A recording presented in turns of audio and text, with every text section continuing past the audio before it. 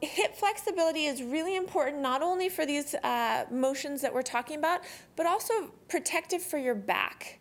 If you're bending over to pick something up and you're bending from your back instead of your hips, not only are you skipping a great big muscle group, your glutes, that are really important for function, but you're also bending and straightening your spine, which can lead to problems. We want spines to be pretty stable and strong. We want you doing the work of lifting and moving from your hips. They're much more mobile joints.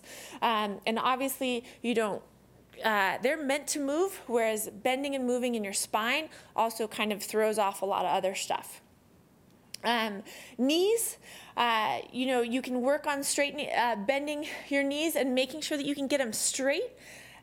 All as well as very important for balance, being able to get both ranges of motion, but usually not too straightforward. As long as you can get a decent bend in your knee and you can get a pretty straight knee, then you're okay.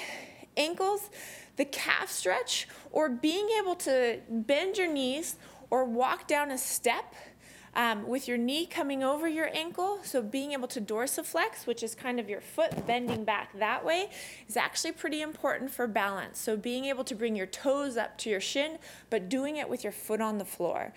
And then plantar flexion is that toe point position, and being able to have range of motion in both directions for your ankle, obviously for normal gait and mobility.